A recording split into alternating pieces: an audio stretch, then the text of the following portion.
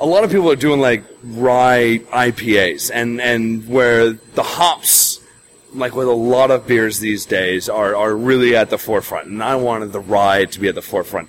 But I did want some nice hops to complement the rye. And I wanted to dry hop it, but with something that, again, would just complement the rye.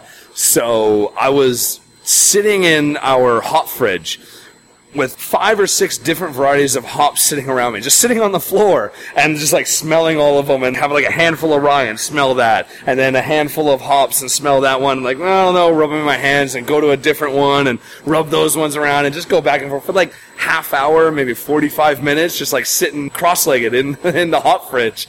And people are coming like, you okay?